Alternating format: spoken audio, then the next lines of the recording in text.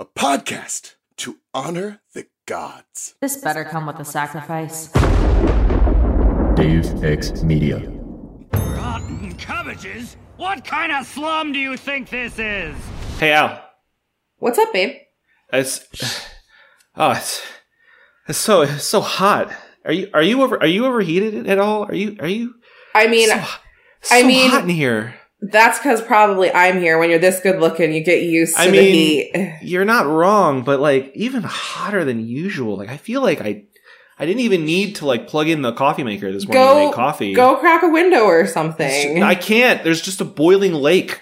It's everywhere. It's so hot. Oh no! Is this like that? It sounds like an episode of The Twilight Zone. Listen. I'm getting us in media res here. I'm taking us into the trenches. I'm immersing us in the world of Avatar. So I found a prison with all the exact scenarios that we're going to be dealing with today, and we're there. I took you there while you slept. Don't be mad. It's great. It's research. Oh my god! Why are we on this giant boiling rock? Well. We might have to watch the episode to actually figure out if there's a way for us to escape. Well, that being said, I'm Alex. And I'm Zach. And this is My Cabbages! An Avatar podcast.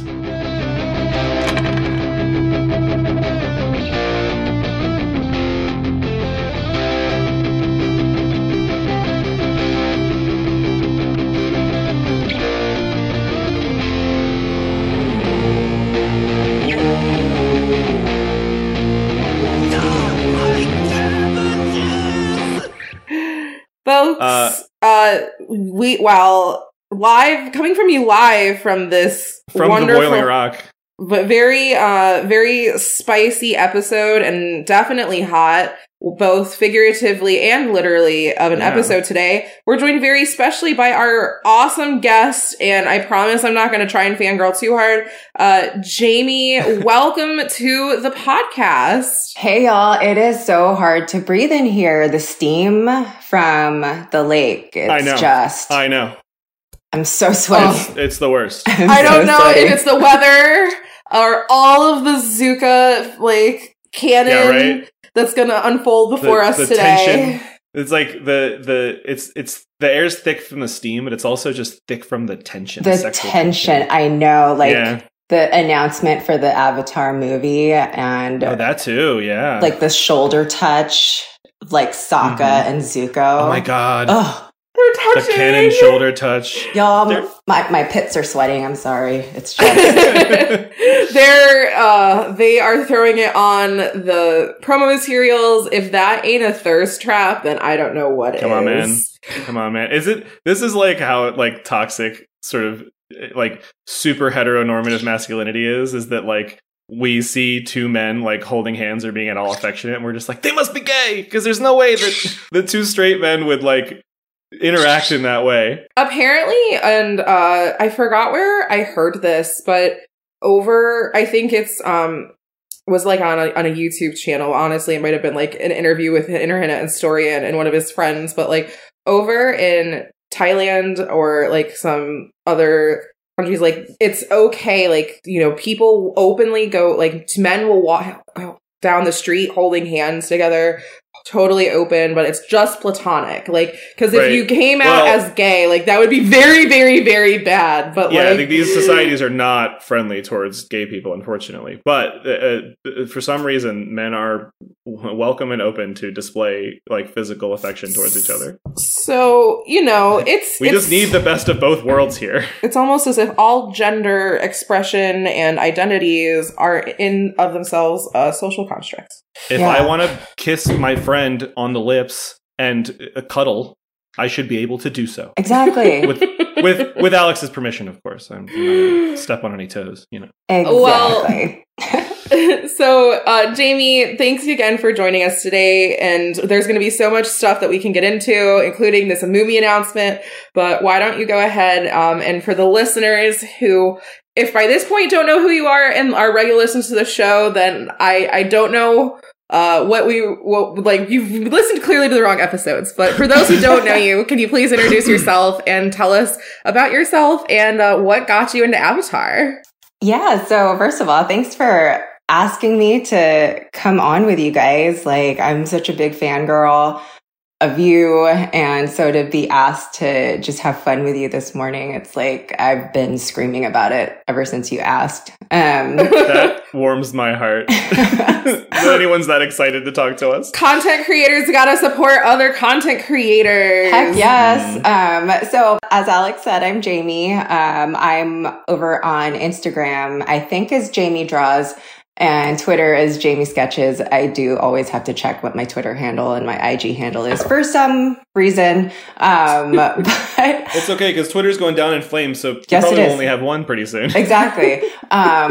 So gosh, my story with Avatar, like so many others, I got back into drawing during the pandemic, and I didn't watch Avatar as a kid, but I had seen all this fan art and just this beautiful art about the story, and I just was really curious to see like how this art came from like a kid show on Nickelodeon.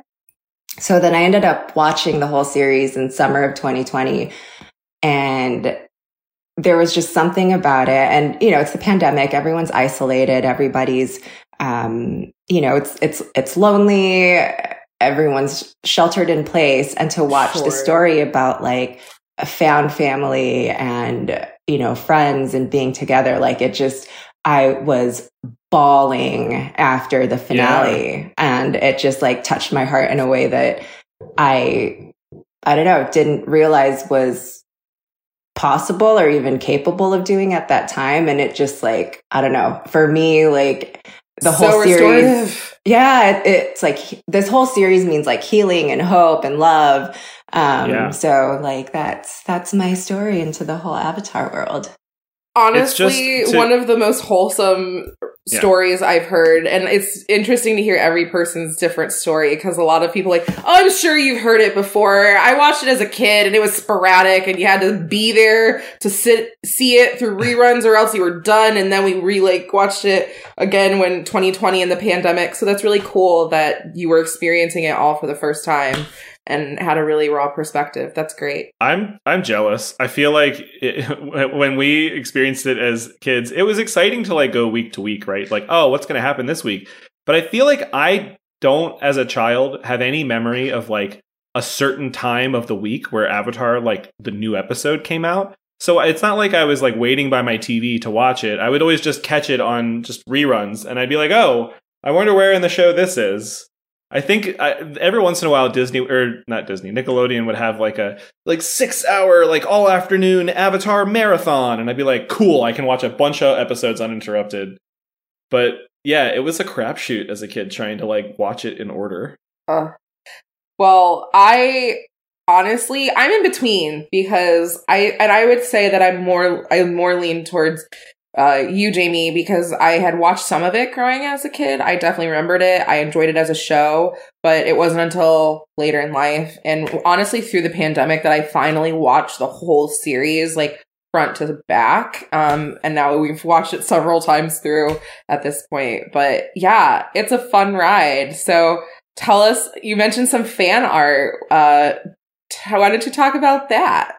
Yeah, so I first started drawing digitally.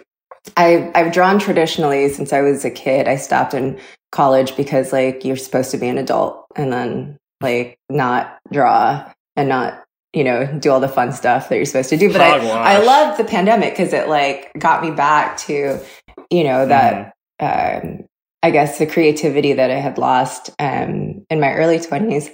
And so I read this webcomic called Lore Olympus, and I was just like fascinated by this style. It's incredible. The style of that.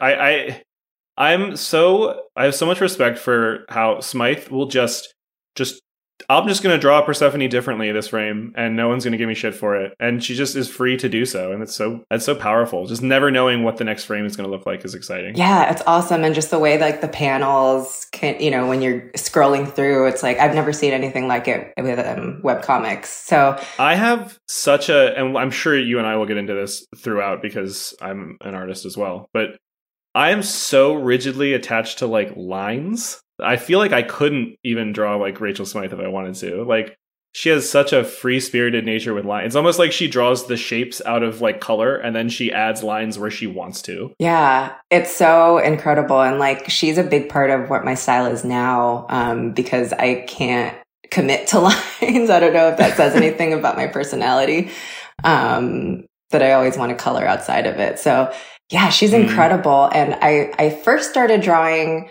Laura Olympus fan art, and then I started watching Avatar and started kind of walking, the line into drawing Avatar. And then just really fell in love with this art that I would see of Sokka and Zuko. And it blew my mind because I was like, what?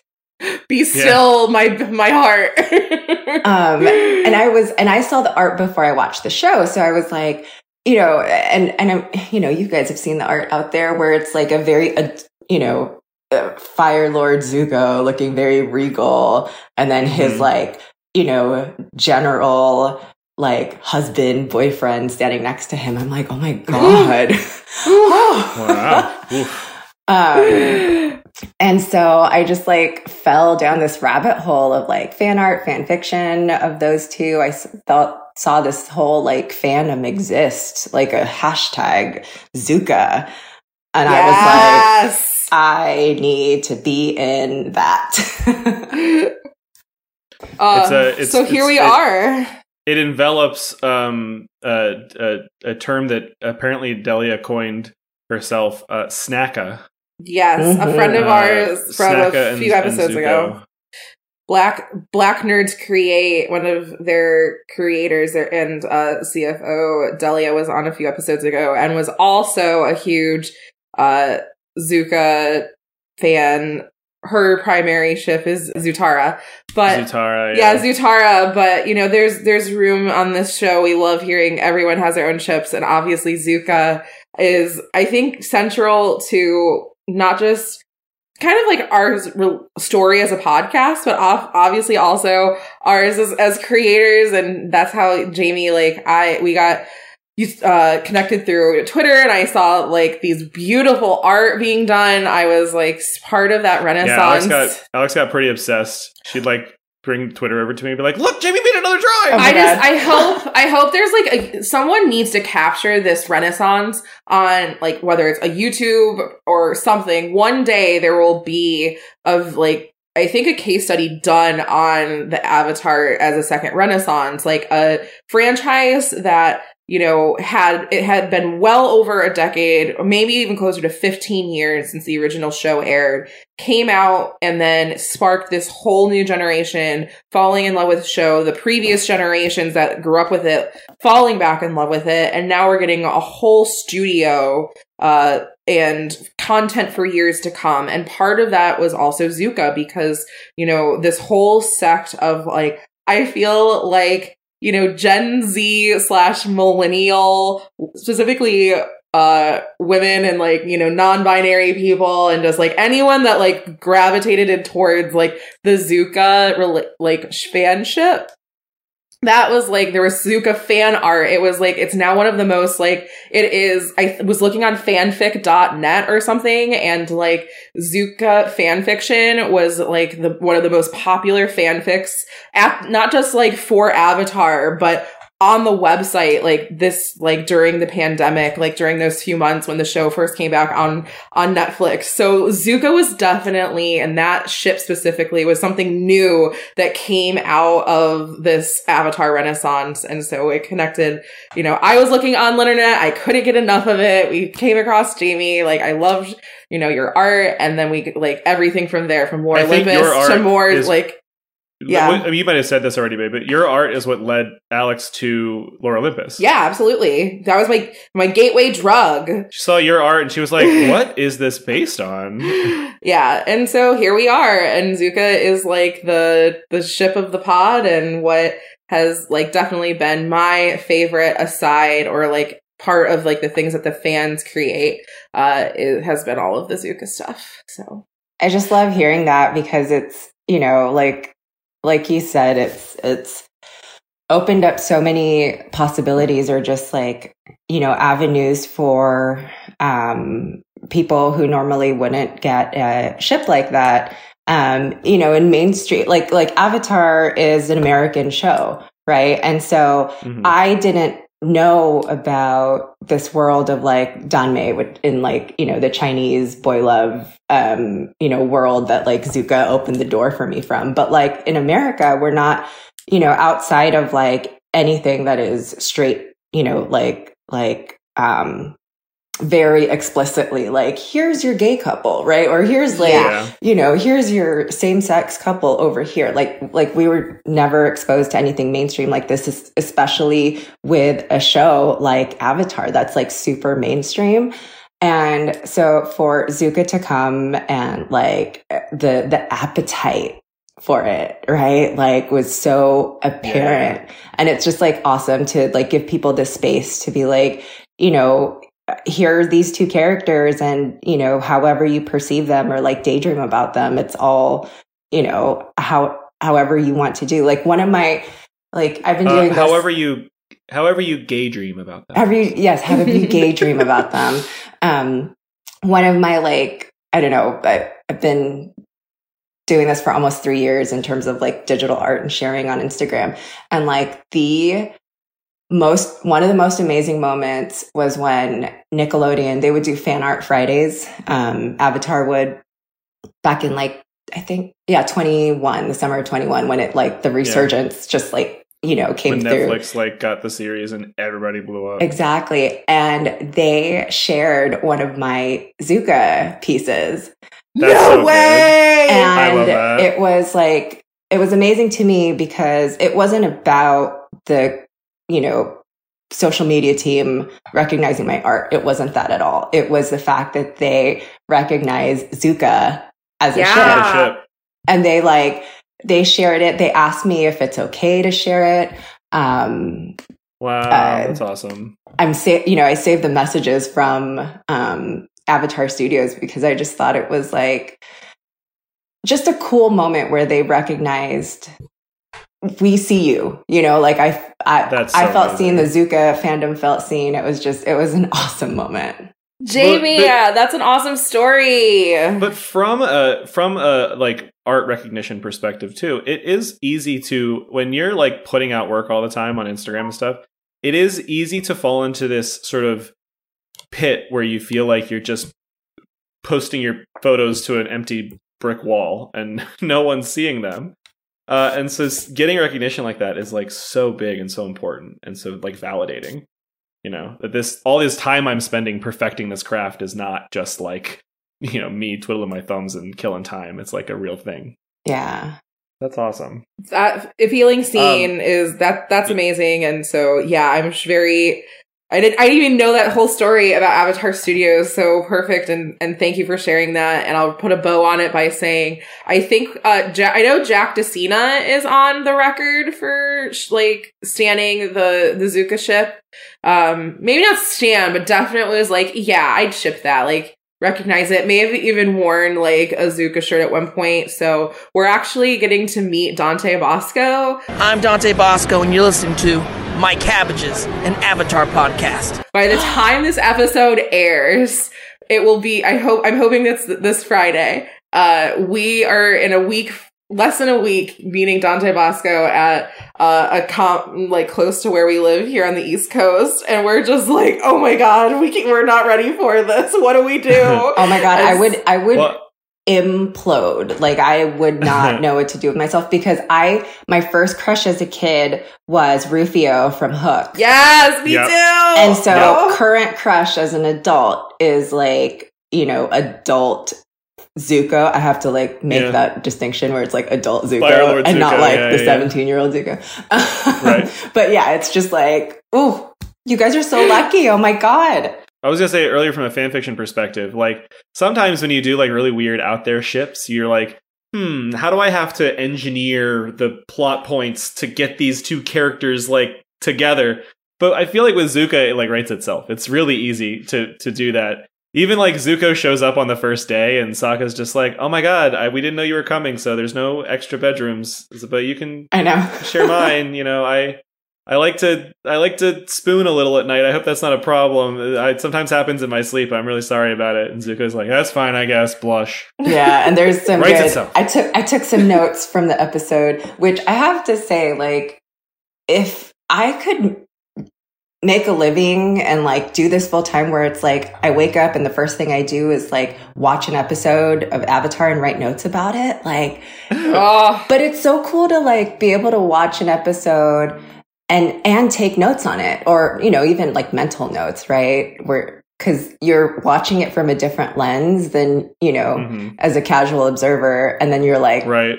You know, Absolutely. oh, they did that, or that's interesting that they chose that dialogue at that moment, you know? And then you immediately have an outlet to go and talk and nerd out about it with, like, you know, some other fellow Avatar nerds. So you're in good company, and that's a perfect transition, because speaking of it... Yeah, this is the mother of all Marins. Let's get into this episode. We are able to finally talk about the episode that my existence has been hinging upon since we started this podcast. We are finally here, folks. We went through the Appa drought. We got through Zuko's through Zuko's character arc. He finally picked a lane. He picked a lane. It is all culminated. We are now here. This is Book 3, Chapter 14. The Boiling Rock, Part 1! Ooh, snap, snap, snap, snap, snap, snap. Previously on Avatar. Sokka's your name, right?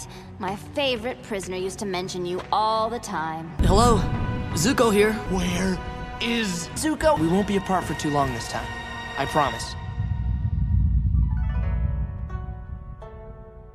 Oh my god, here it is, the moment, at least I have been waiting for way too long, and I know that several listeners have been too. So, welcome to Jen Jamie. For those, if at this point you don't know what episode this is, then if you don't know who Amy Lee is, then get the fuck out of here. But I will skip ahead and say that if you're all excited to watch this episode based on how we're talking about it, they don't make out. I'm sorry, it doesn't happen. I don't mean to spoil it. It's like Caesar 2 of Bridgerton. We don't need the canon kiss or the handhold. I'm not saying they don't make out. Like there's a good bit of travel time on the airship that we don't see. Maybe they got bored. Who knows? There's between the longing glances and the one-liners we get through this episode, there is plenty of reading between the lines. Yeah. So do you want to read a synopsis, babe, and then we'll get into it? Absolutely. So this is a 2-part episode, which technically I think aired as one long 45-minute, but it was like a special, hour-long special. Here we have part 1, which is seeking to redeem himself for his failure during the invasion. Sokka learns from Zuko about the Boiling Rock, a top-security Fire Nation prison. The two infiltrate it in hopes of rescuing Sokka and Katara's father, Hakoda. After instead discovering Suki is imprisoned there, Sokka and Zuko hatch a plan for the three of them to escape. Chit Song, another prisoner, overhears the plan and joins their escape efforts. After they are nearing escape, a new batch of prisoners arise. Sokka, Zuko, and Suki decide to postpone escaping to save Hakoda, one of the new prisoners. Chit Song and 2 prisoners try to escape alone, but their plan is revealed. So, yeah, we end this episode surely and definitely on a cliffhanger. Jamie, you took such beautiful notes, which you have showed us. So, why don't you kick us off and share your first impressions and thoughts about the episode? Yeah, so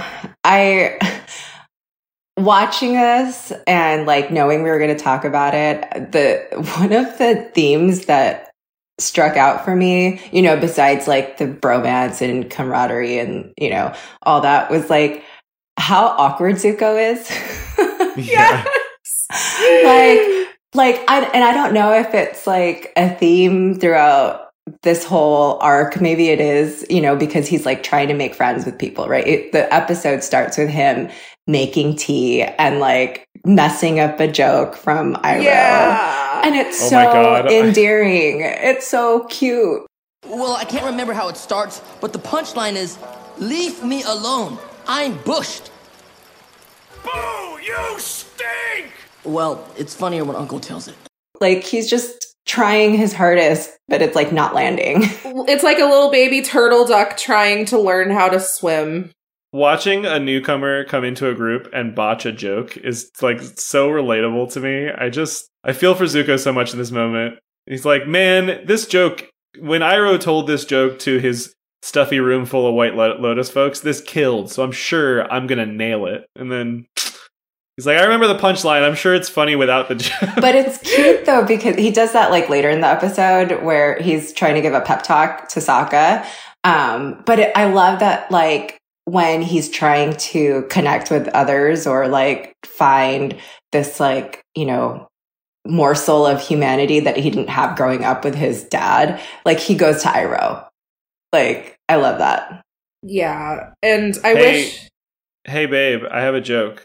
What is it? Do you want to hear the joke? Absolutely. Well, I don't really remember how it starts, but the punchline is, to get to the other side.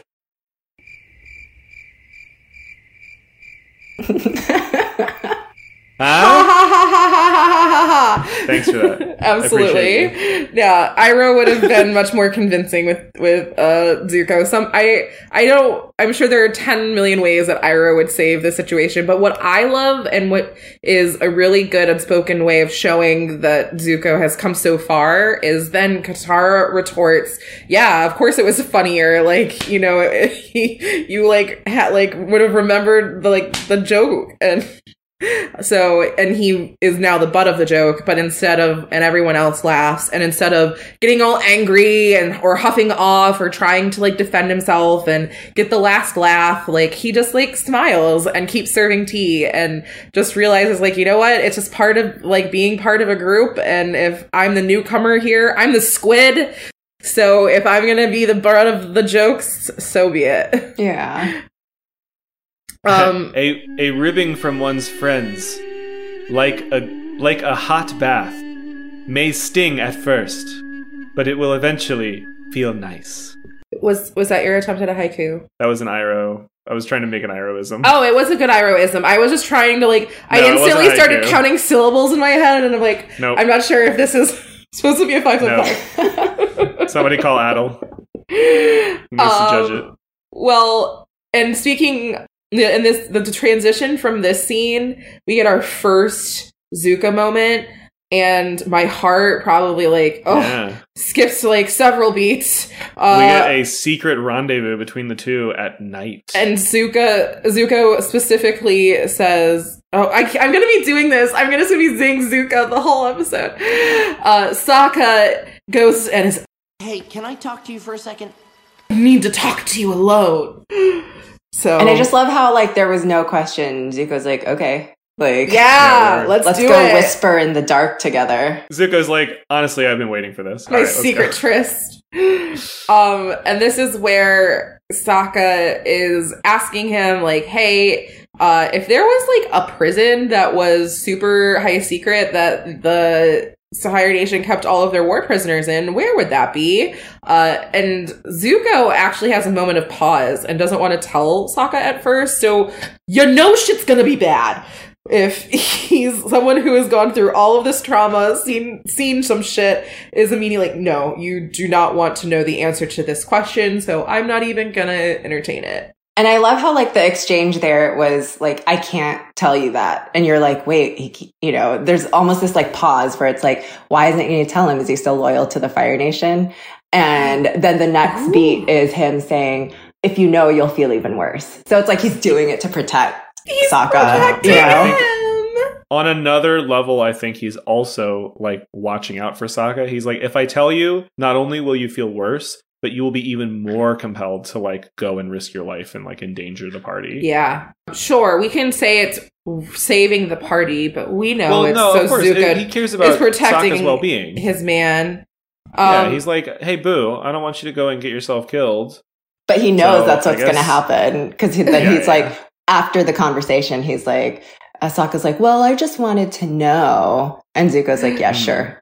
Okay. Sokka's like, listen, okay, it's just so steamy whenever the two of us are like in close proximity. Like, I feel like we just have to go to a place where there's steam everywhere, and then it will feel normal. Exactly. So let's just take the steaminess of this conversation and move it to a place that's just all steam all day. Meanwhile, the rest of the party who are sleeping and are waiting for these two to have like their little side quest are just like, come on, we've taken a long rest. We're like getting our spells back up. Like, let's just getting our hit points. Let's just get back to it. Like, let's speed run through this conversation and get on to the next day so we can continue on in our quest. Meanwhile, do they know this side conversation turns into an entire like little mini like 3-shot or a little mini 2-shot that the DM is going to have to create for just these two characters. And I feel like Zuko has only just come to terms with like what honor truly means to him, because for most of his life he thought it was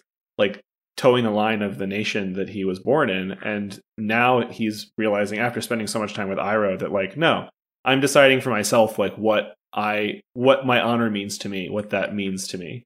And so I feel like when Sokka says that line to him, when he says like, I need to reclaim my honor, Zuko is instantly like, I will die for this cause. Yeah. Like, I will come with you and I will risk my life so that you can like retain your honor, because I know how much it means to me.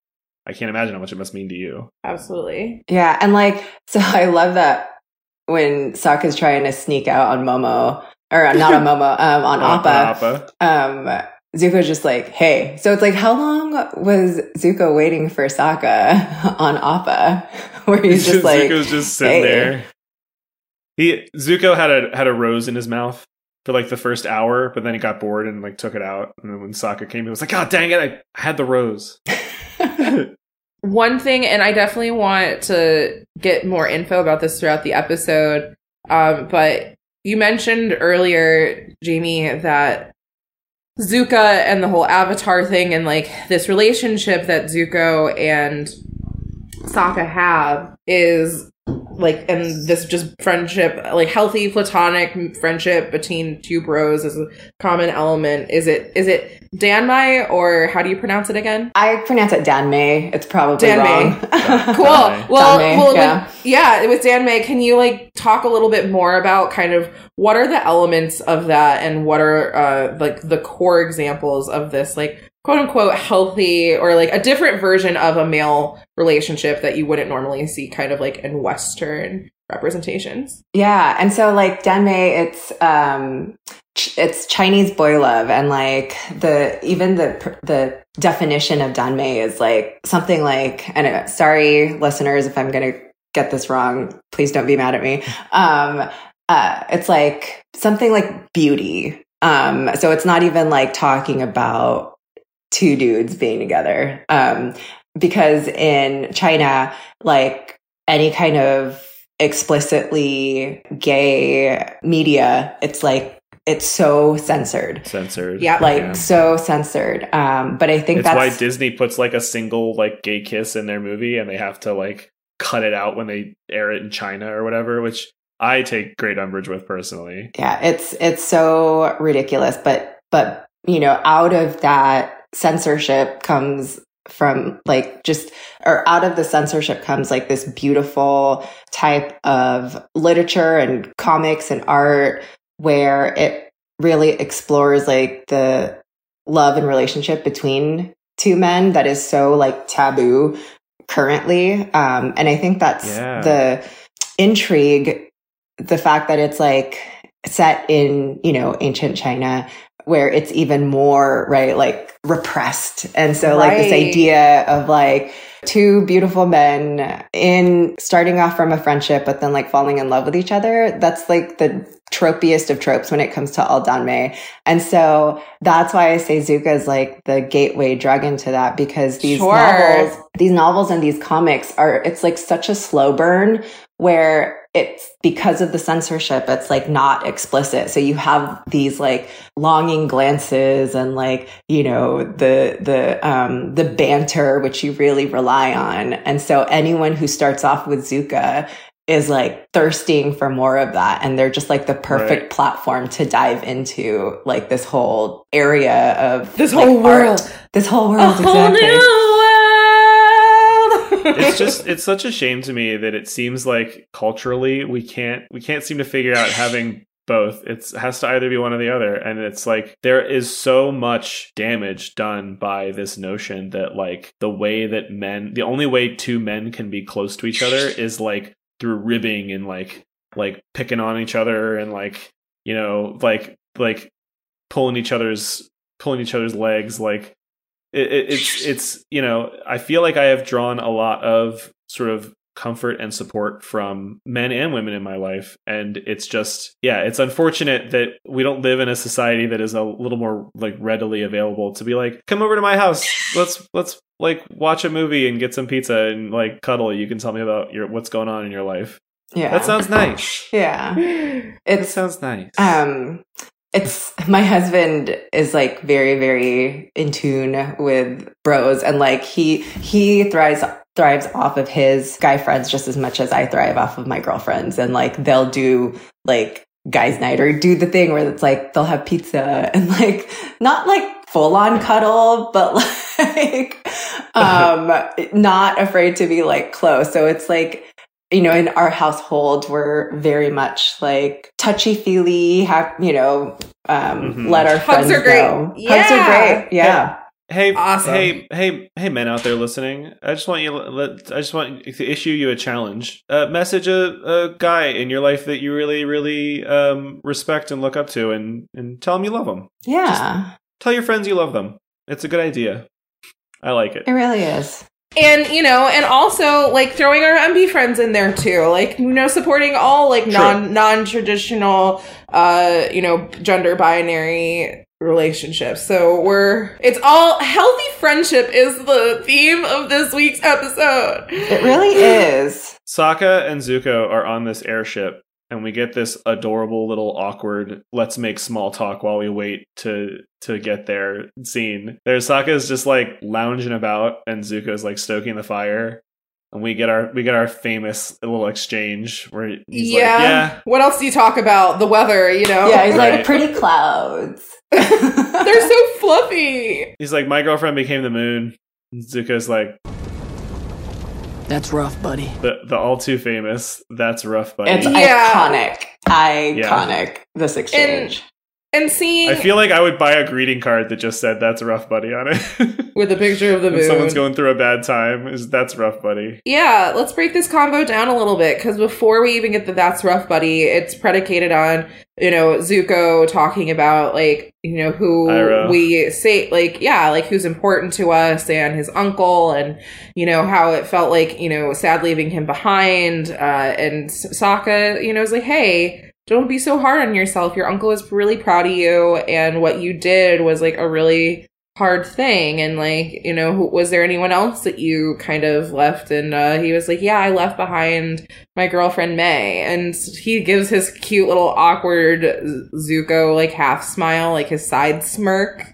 And as much as obviously canon wise, I hate on May and their relationship with Zuko. I still think, you know, anything that makes Zuko happy, and it's clear that it was cute. I loved his little smirk when he's thinking about her. Yeah, and Sokka's, that gloomy girl that sighs a lot. I love that Zuko has that moment where he's just like, yeah. She hates everything. I love it. We all wanted like the emo girl. With the long hair and the super pale skin. Yeah. We stand a goth GF. We do. I don't know. I think this is a good point then to like talk about like other ships, because yes, obviously Zuko's the main one here. But there's also, I don't know, is it Zaime, I wouldn't even know what the name for the canon relationship is for Zuko and May. So I don't know either. Someone will have to correct me. It is Mako.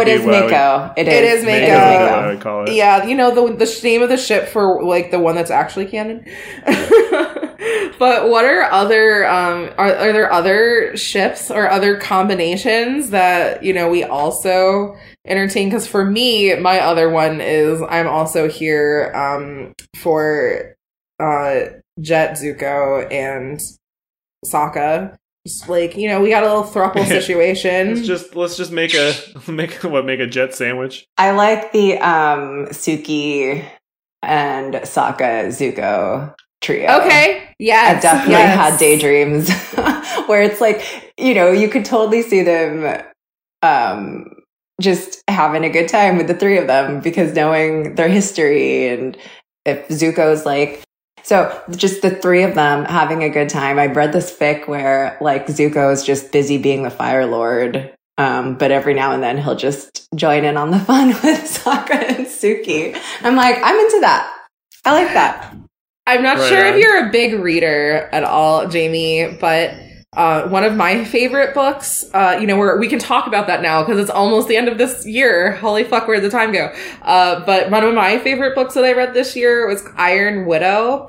And that is probably, I'm not sure. Yeah, is a really good example. I don't want to get too spoilery, but for people that are a fan of the Sokka, Suki, and Zuko, you know, triangle, I think. Yeah, it's a good bit of like sort of like polyamory representation, found family as well. Oh wait, okay, we have to stop because Jamie, if you have not read Iron Widow, like even if you aren't a big reader, you need to go and read that book like right now. It's like a giant robot anime that's like more gay and feminist than any other giant robot anime. Okay, I'm writing this down.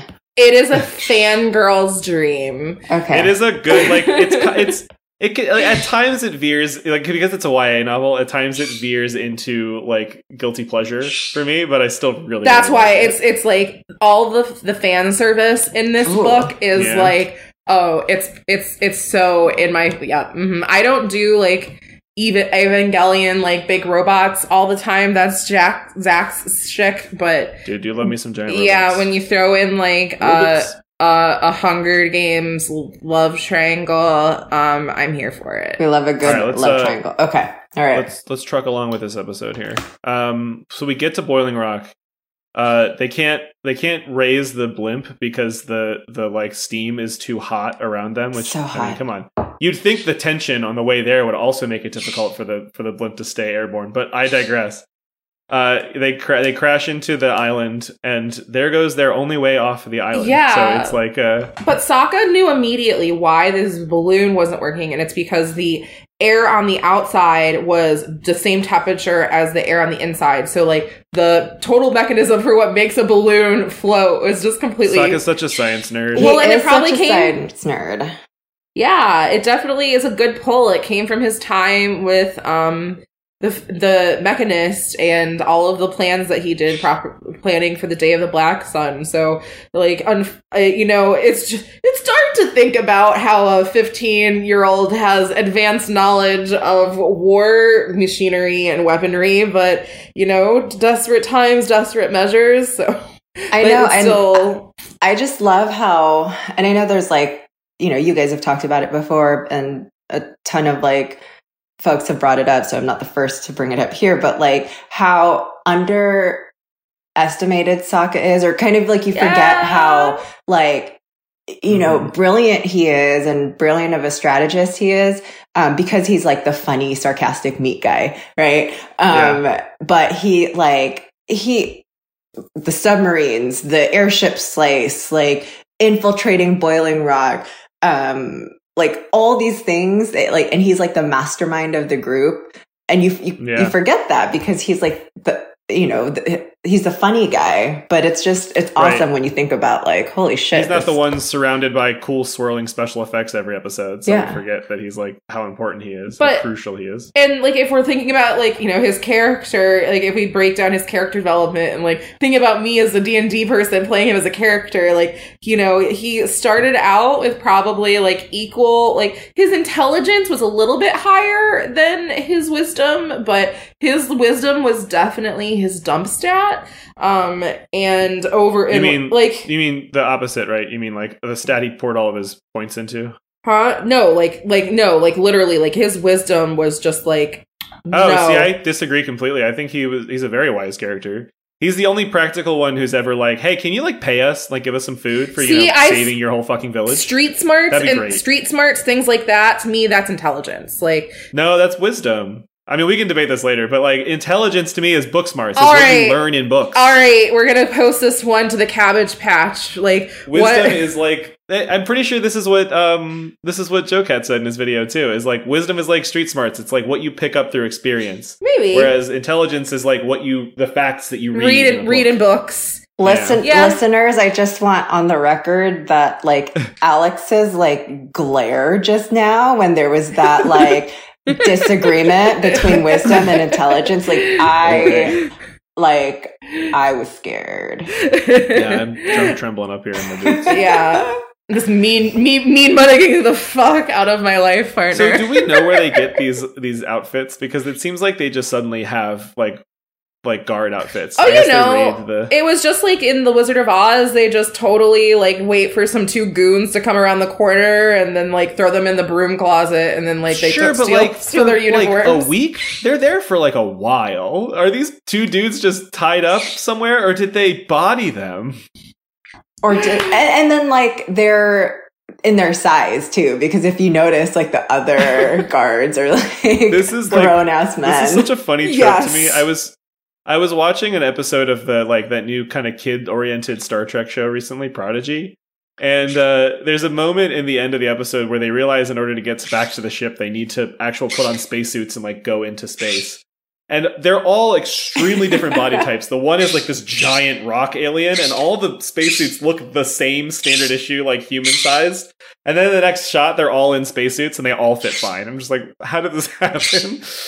Well, that's like the whole question about their plan, and there definitely are some holes. So for me, and this may be jumping ahead a little bit, but as Zuko and Sokka are getting around the prison and they're figuring out, trying to just the roles and where they keep the different prisoners, etc. They find about this place called, I think it's The Cooler. The Cooler, yeah. Where they put firebenders. It's basically their version of solitary confinement. And they look terrifying. They look like, the pods in the Matrix that they just like throw people in and they're just stuck inside. It's too cold for them to firebend. But we're introduced to the Warden. And the Warden is this cruel character, like checks every single box for cruel like prison villain type. Yeah, he's very similar to George Takei's character in the like Banished episode or whatever, the one where the Earthbenders are trapped on the barge. Yeah, and Katara has to give them their speech to rally the troops and save Haru's dad. Yeah, Katara goes up and has to like rally the troops. So she's like, fight for your freedom or whatever. And then in spoilers, in second episode of Boiling Rock, the guy is just like, hey, we're rioting! It's riot time! And everybody's like, all right, let's do it. They're all super game. Well, the thing that I have a question about with the Warden is eventually, like, when Zuko does get caught and, like, there is, like, a little blip in the plans, we learned that the Warden is May's uncle. And that he is going to inflict or has special plans in mind for Zuko for what he did for when he broke up with May and like decided to join Team Avatar. But I'm like, okay, Zuko, you are like the son of the Fire Lord. You are Prince Zuko, banished or not. Like one of your jobs is, I just think back to like fucking Devil's Wears Prada, and like the assistant has to have the entire binder memorized of every single guest at their party, so like they know who's gonna be there. Like, so Zuko had to have known, like, about this prison, you have to know that your girlfriend's uncle who you've met is the fucking Warden. Like, government is not that big, my guy. Feels like everybody is like 2 degrees of separation away from each other. Yeah. I don't know. What do you think, JB? Yeah, no, that was like there were notes I definitely had where I'm like, okay, so you wouldn't have known that. Like, it wouldn't have come up in conversation with May. Like, oh, I don't know. If I'm dating someone, especially like the Fire Lord, I would maybe talk about my family, and I have a high up warden in the family. And then, but then another thing too is like, speaking of holes, the warden was like, what did he say? Like, oh, if the guards knew who you were, they would tear you apart or something. And then he like lets him out, like mopping the area with the other prisoners to see his face. Like, that's so true. That was confusing to me. If we just wanted to start a riot, then all you do is let Zuko out into the main floor and let everyone else have their way with them. Like, yeah, and I've talked about this before. I feel like the nature of a children's show where you have to animate the characters kind of clashes a bit with the characters needing to be in disguise and like in fugitive stuff, because it feels like for the majority of the time where Aang is not in the Fire Nation but still like kind of on the run, he's just kind of like hanging out with his big arrow, like in his orange like robes, and you're just like, how would anybody look at Aang and not immediately go, oh, that's an airbender? Yeah, the last airbender that we have. And so my question is like, you'd think at some point in some village they'd find like a makeup brush that matches Zuko's, so that you can cover his scars so that he's not like immediately recognizable. But no. Yeah. You've got the mask. I mean, there's clearly plenty of plot or holes in this plot. And one of the reason being is because when they first got to the island, Sokka was like, you know, hey, I am normally the ideas guy. Like, I know all this stuff. I think things through, like, steps XYZ squared. But the last time I've done that, all these things have gone bad. So this time I don't have a plan, and we're just going to go as we go, like, come as we go. So I don't know. See, I feel this is taking Zach's approach to solving problems and my approaches to solving problems. Yeah, where I'm like, Alex is like, okay, I have every minute of the next 3 hours planned exactly to a T, and I'm just like, let's just get there and then see what happens. So I don't know. I mean, it works out for them. I mean, spoilers, they get away in the end, but clearly, I don't know. How would you have approached this problem, Jamie? Are you more of a type A planner where every step is worked out and you like to the point where I get like when Zach asks me a question and I'm like, oh, how dare you? Like, you did it. And I get offended that he asks it sometimes. He's like, I'm just asking a question. I'm sorry. But I'm like, yeah, but like, I've already thought of that in my head. Like, of course, if like I hadn't thought about that, then like, why are we even doing this? So I don't know. How would you have approached this problem? Well, I'm definitely the type A type, like, so hence like my notes. And when you skipped ahead, I was like, oh my God, we're skipping ahead. I don't know where we are. Hold on. But my husband's definitely the type B, where he's like, you know, and it's like you said, like you get to the same place anyway. So I've definitely learned to let go. I think that's a super self-aware thing for Sokka to say again as a 15-year-old, right? To be like, well, what I was doing wasn't working, so let's try this. But then, you know, as I'm thinking about it, like, you are infiltrating, like, I guess, a very heavily secured prison. As someone along for the ride, this is not something you want to hear from the leader of your thing. It's like, I'm sure with Sokka, it's a smart thing to be like, you know what? I'm just going to go in blind and, like, figure it out there, and maybe that'll work out for us. But as someone who's tagging along, no, I want there to be a plan. I want someone else to have thought of the plan for me. Yeah, speaking of other holes, so we've talked about, you know, like all the failure points. So we talked about Zuko getting captured and that whole bit that was obviously unplanned. We talked... Yeah, and the guard, she's like, guards, I think he's an imposter. I need to call a meeting, and I saw him vent after he killed Blue. I'd swear it's him. So yeah, they clearly, like, you know, they somehow got around that. The warden, that was a wild card that they probably could have seen coming, but didn't. And now we're also at the point where, was it something to do with the cooler? Oh, yes, it was the cooler. So, or we're like starting a riot and getting recognized, but like, let's talk about, what's his name? I have the, the other prisoner, the wild card. Yeah, the wild card. is it Chitsang or Chitsang? I think Chitsang. Chitsang, yeah. Chitsang. So Chitsang, so this is how we are introduced to the Cooler. You know, he's the firebender who got locked up in, and we are introduced to the Warden. So it's like a lot of artful storytelling. We're getting introduced to characters very well.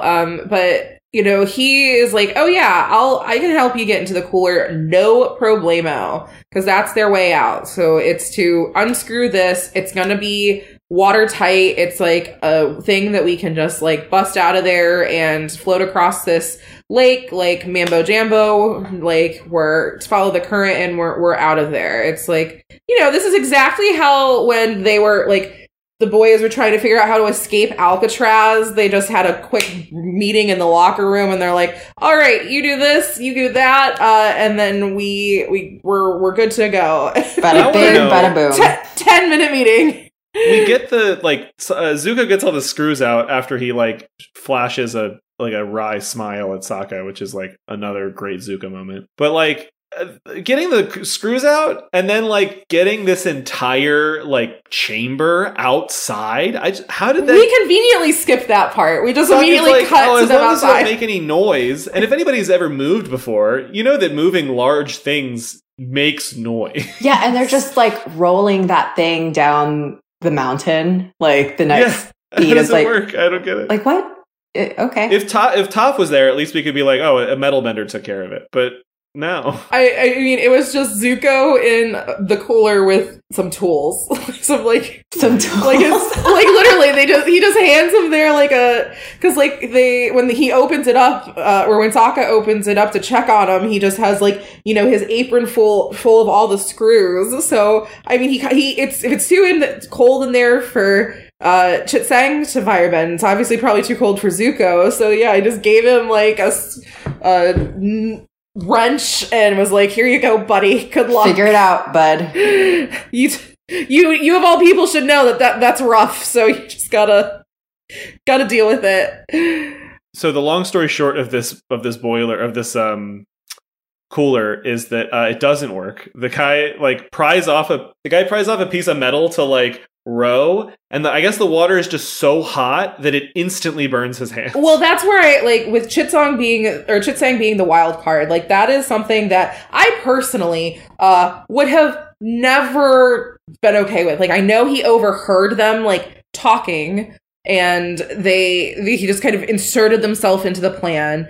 But well, now it's blackmail, right? Now he can just rat you out if he doesn't get involved. True, but like you can blackmail him too. It's like, what? I'm a guard here. Like I feel like they could have done something to wriggle out of that. They've wriggled out of every other problem that has been presented to them thus far. I would have been like, no, like that is an extra variable that I cannot have control over. Like I trust Zuko. Like it's just us two. Like we got this. Like we are not here to like save other people. Sorry, my guy. And then he just shows up with two buds. He's like, oh yeah, my guy and my gal, they're coming with us. This here's my girl and my best buddy. They're coming too. Say what? Like I know, and when you said that though, I was like, my God, this is my girl and my best buddy. And I had written down, you know, Zuko or Sokka thinking like, me too.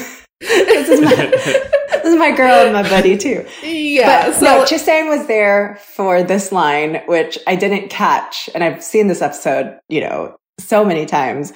You know, Zuko's giving the pep talk where he's like, you're going to fail a lot. Even though you're going to fail a lot, you have to try every time. And then Chitsang goes, okay, if you guys are done cuddling, let's go. I was like, yes. Wow. Yes. Zuko's like, no, we're not done cuddling. Come here. I mean, hey, I guess that's the one downside. Like, we didn't get to see all of them scrunched into this boat together, because even if if the Cooler had continued to float, they would have had to get all nice and cut and snuggly, because that was not big enough for 6 people. The craziest thing about this plot thread here is like they're like kind of in the clear. They're almost there. They just need to wait a little while longer. They've got a pretty good like cover of steam that people aren't really seeming to notice. And Chitsang, when he gets burned, buddy, I don't care how bad you get burned. Keep that shit under wraps. He like projects like belts his cry, and it's just like, my guy, come on. You're like, you're a big dude. You're like a big boy. Just suck it up. Bite your finger and bleed it and deal with it. So he's clearly not even like enough. Like his strength is poor. Like he can't. His intelligence isn't high enough to like realize that he's gonna botch this plan if he can't keep his shit together. So what is he even in for? Like, that's a failed Constitution save. Like, that's a really bad failed Constitution save right there. Very much so. It's just like, what, you rolled a 1? Oh, you like cry out and alert the guards to your brother. What kind of criminal even is he? Like, you know, he just spies on a bunch of kids. Like, the fight that he tries to start or the riot, like, when he gets Zuko, plays along, gets him put in the cooler. Like, all of these things, I'm just like, I don't know. He puts on bootleg Fire Island, Ember Island plays in the back alley somewhere. He's just like, he sells tickets to like bootleg. So that was his prison. He was a scalper, and that's what he got thrown into high security prison for. Yeah. Exactly. Wow. No wonder why he's so lame. Yeah, he's a weakling. It's like when you're trying to plan a heist with a bunch of like ex-cons, and you're like, yeah, we got a bunch of ex-cons. What were you in for? And some other one of the guys is like, tax evasion. Oh, you're not useful to us. I'm sorry.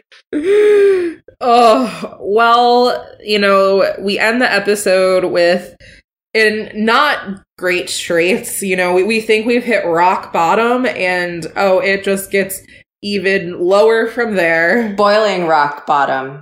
Boiling rock bottom. Oh, but I think we got an episode title, folks. Yeah, this is worse than the actual rock bottom with SpongeBob, and the bus is running late. There is one really creepy stoplight, and no one speaks, like, everyone speaks with a really weird accent. Like, it is just not a fun place to be. And Sokka, I don't think your dad is here.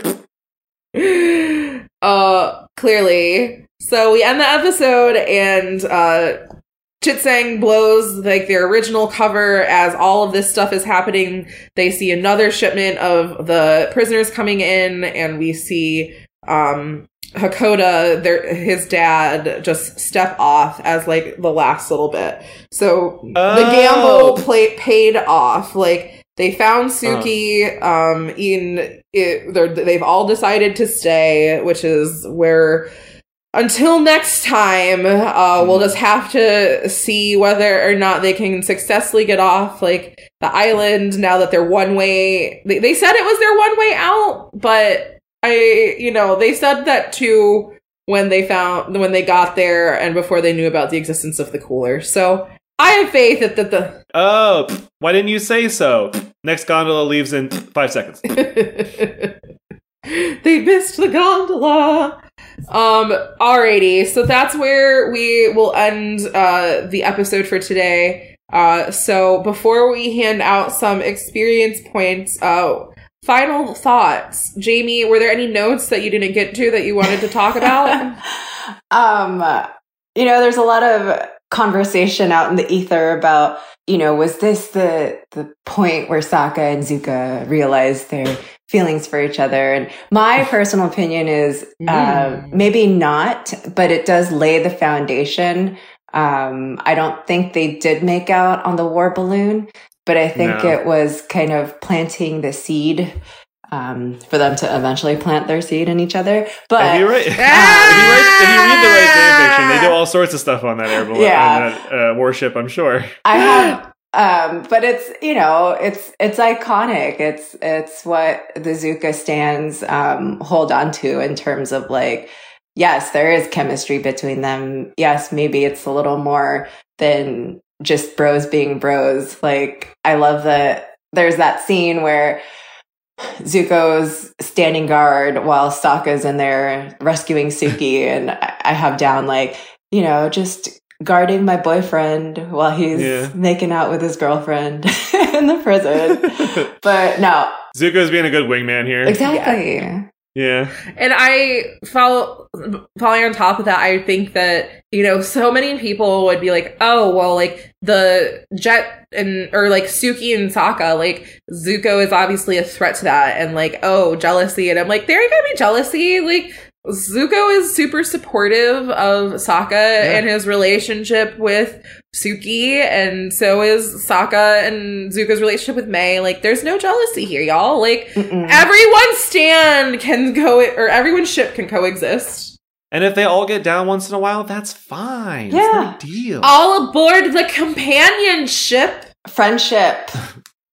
Let's not put labels on stuff. Exactly. All right. So now that we have watched and digested this episode, let's roll some dice and write up some character sheets and hand out some experience points. What? Uncle, do you realize what this means? I won't get to finish my game. Shouldn't there be a board or some pieces or something to Jenga? I won Dungeons and Dragons, and it was advanced. Evil? Or maybe chaotic neutral? The Demogorgon! We're in deep shit. You've been shot by an arrow. Ow! Well, there'd be penalties to her experience if she acted out of alignment. All right. All right. So we will hand out each a crit failure and a crit success of the episode. I will I think I've got both of mine. Go for it. So my crit fail, I'll start with, I guess I'll do it in chronological order here. My crit fail is Zuko botching the joke at the beginning of the episode. I can't help but give him that. Is a very poor diplomacy check, but it also, like, sometimes you can fail upwards, and I feel like even though it was a failure, it probably still endeared him to the group a little bit. Do you want me to just roll in with my other one too? Yeah, keep going with it. My crit success is Sokka choosing to arrest Zuko when Zuko gets found out. I thought that was a really quick, reflexive thing to do that probably saved his identity. That performance check was a nat 20 faux show. Bluff check for sure. Yeah. My crit failure is gonna go, unfortunately, to my man Zuko. As much as I love his performance, he was super supportive this episode and was all about, keeping Sokka safe and supporting him. The fact that, he was like, oh yeah, there's this prison, the Boiling Rock, let's go there. He was like, he had the forethought to be like, oh, we're not showing up on a bison, we're taking my air balloon, like, get in, like, loser, we're going to, like, bust out of prison. And, like, showing up in style, like, love that. Like, he knew exactly, but he didn't have the forethought to take that plan one step further and be like, oh yeah, my girlfriend's uncle, that I've probably met several points throughout my life, because they grew up together. He knows Mai from childhood. He had to have at least known her uncle was the fucking warden of the prison. He had to have known that botched knowledge check. Yes. Yeah. It's okay, but he was too busy, like, he's too distracted, like, yeah. It wasn't the air above the Boiling Rock that was the only thing that was steamy. I'm gonna attribute it to Zuko's mind being in the gutter that he didn't. That's why he botched that roll. But yeah, that's my my crit failure, and then my crit success, I'm going to say, goes to... Honestly, I'm not sure I have two. I'm just going to give out 2 crit failures this episode, if that's okay. My other crit failure, and I feel like this was just like a total afterthought, because, like, yeah, I get it. You're a little wounded, Sokka. Your plan for the invasion did not go over well. Your dad's been captured. Like, thinking of family first. Absolutely. Important priorities. But my guy, like... You had no other thoughts. I feel like Suki was just like, oh yeah, she was captured from Ba Sing Se. We know that, like, Azula captured the Kyoshi warriors. So, like, any thought beyond to, like, oh yeah, busting... My dad was, like, immediately captured and made a prison of war. Whatever happened to Suki? So, like... Yeah, maybe I should check in on you, that girl I claim to love. I feel like she just came out of nowhere. Yeah. Like, it wasn't just, like, him mourning, like, oh, Suki, like, where are you? Suki's like, Suki's like, Sokka, I'm so touched that you came here to rescue specifically me. And Sokka's like, yeah, totally. Oh. That's totally how it went down. Yeah, how convenient that I knew that you would be in the same prison that my dad was. So, yeah, nothing. So poor Suki as an afterthought. I know I felt like that was a little, Any questioning. thoughts, Jamie? You can just hand out one or the other. Oh no, I was gonna have two successes to bookend. Balance mine out. I love that. Speaking of Suki, so I think is it crit success?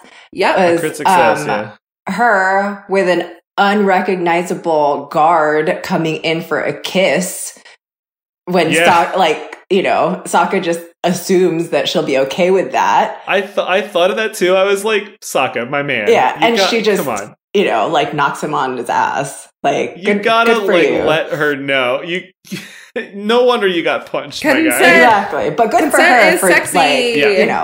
But then the second crit success is the note that Zuko and Sokka left for the gang to let them know that they needed meat. They needed meat, gone fishing. Yep. And the gang was like, okay, all right, they're gonna go get us food. They'll be back in a couple of days. They're providers. That's all good. I'm reminded of the scene in Rick and Morty really where good.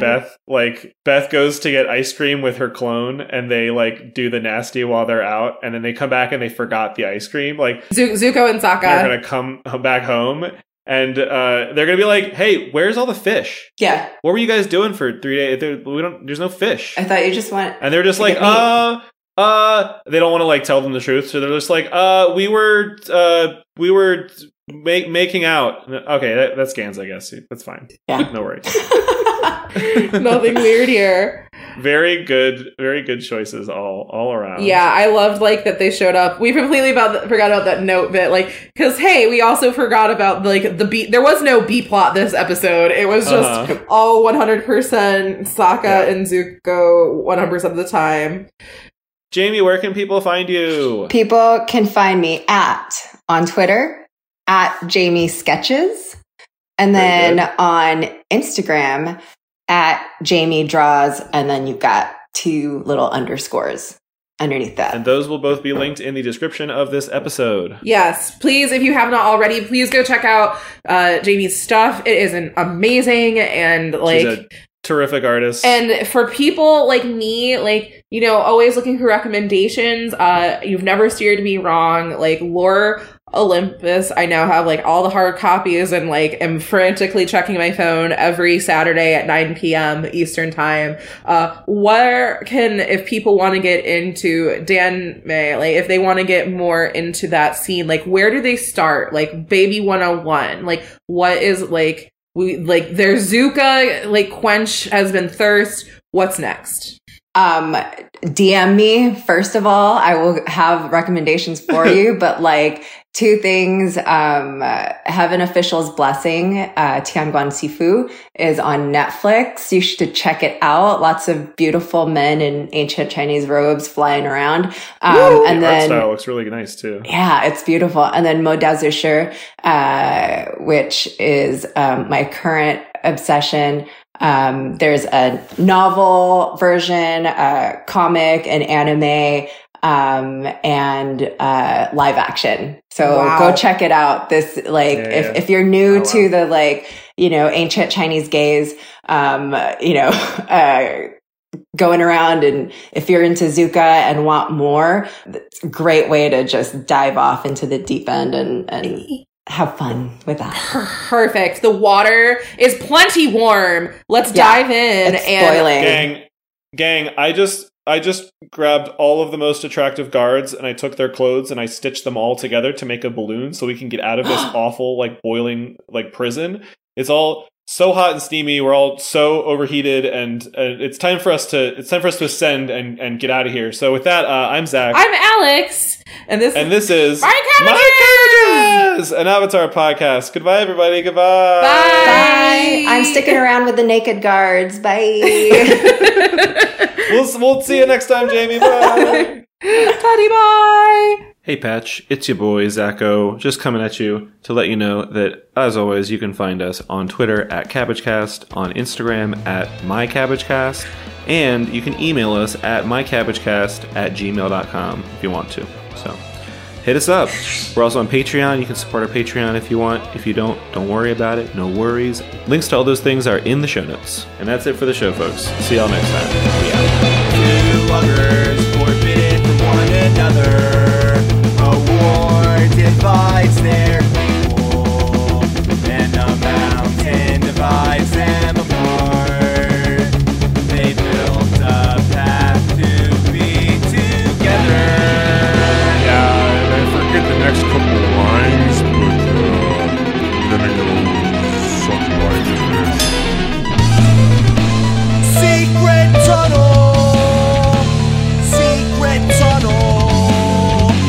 through the mountain. Secret tunnel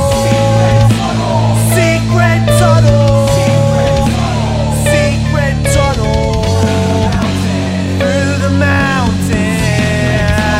Secret tunnel. I'm Dante Bosco, and you're listening to My Cabbages, an Avatar podcast. Dave X Media.